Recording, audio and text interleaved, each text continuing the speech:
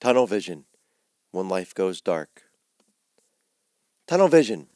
It's not always seen as a good thing, especially in our current society where so many call for having an open mind and a broad view. Tunnel vision is being so focused on one singular item that you miss the capacious view. It can be hazardous. In fact, some define it as defective sight. It prevents you from properly seeing anything other than what's at the center. You end up missing other threats and even peripheral blessings. It's part of our flight or fight mechanism. It accompanies stress.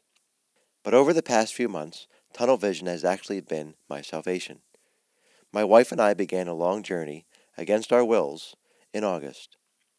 In my last post, The Old Unwanted Visitor, I shared our current struggle with my wife having cancer. The best way I can describe it is like this. We found ourselves in a tunnel that we had to go through. There was absolutely no choice in the matter. There was a light at the end, but it was a very long, dark, and frightening tunnel. Until this, I'd really enjoyed tunnels. They were on my bucket list. 2 years ago, I took a trip out to Long Island on my motorcycle to visit my aunt. For some strange reason, I really wanted to ride through the Lincoln and Holland tunnels. I'd gone through them in cars, but there was an allure for my bike.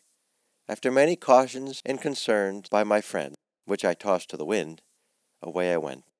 Even though the air is completely replenished every 90 seconds in the tunnels, they still offer an odor that most prefer to avoid. But there I was, zipping along 90 feet beneath the Hudson River, with a smile on my face you couldn't slap off. And when I saw the sun again, I was a bit sad. What a great ride. I even did it again on my way home. Over the past few months, with my wife and chemo, the light at the end, at times, was barely a pinpoint. The darkness has been so encompassing. The tunnel has not been a fun place, definitely not a bucket list item. In the darkness, there were often unpleasant sneers, unkind and evil thoughts, and glum possibilities. Yet we continued intentionally to focus our thoughts and eyes on the light, trying desperately to ignore the hardships of the darkness. If we can just get through this, we frequently thought. There were moments when my gaze would be caught by the mystery of the inky darkness, and I would stare, captivated. It would often woo me towards despair and dreams of even darker days. It was always cold and unforgiving, and I could feel it creep over my soul like a hairy tarantula on the back of my neck. It was in these times that I learned that tunnel vision isn't always a bad thing. There he was, actually walking on water. Was this truly happening? In an instant, the reality of the unreal was drenched by the realness of the actual. The fierce wind that drove the waves spat at him in defiance, and in that insult he began to sink. The object of his affection was no longer the object of his eyes, and the promise that was just given was washed away in the water. The Apostle Peter, in a test for the validity of Jesus, had asked to be invited onto the waves where Jesus was walking. Jesus obliged, but Peter wound up sinking like a stone.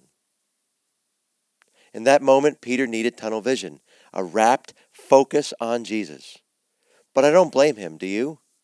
When life is harsh and brutal, it's easy to get our eyes focused on that which snarls and snaps at us. Hell no longer whispers, it screeches unfaithfulness in our face, sometimes coming so close, so near, that we can smell it, like venom dripping from a serpent's fangs.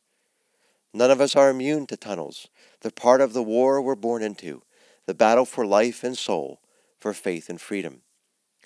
But this is what I've learned through our travel through this tunnel.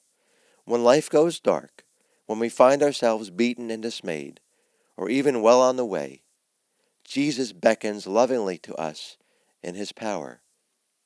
Come to me, all who are weary and heavy burdened, and I will give you rest, he says in Matthew 11:28. It was the voice of Jesus that kept us focused on the light so we wouldn't be consumed by the dark. It was the power of Jesus that we trusted to get us through that which could have devoured us.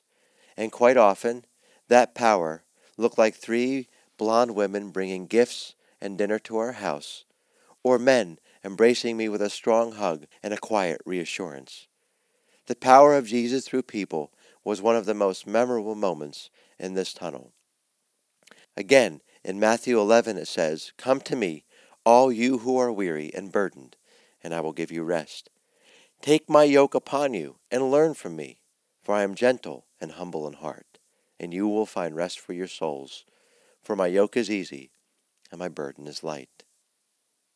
And even now, at the end of this tunnel, we can see yet another one coming, surgery. But it's okay now. We've been loved, held, and taught by the God of peace to keep our eyes on Him. We've learned that tunnel vision is good in the darkness of the night. And contrary to popular and pessimistic belief, the light isn't an approaching train, it's the loving God. If we keep our eyes focused on Jesus, the wind and waves, the screeches and screams will never sway us from doing the impossible as we go through our tunnels. Do you have a tunnel you've been through? Share it with us. We'd love to know the lessons you've learned.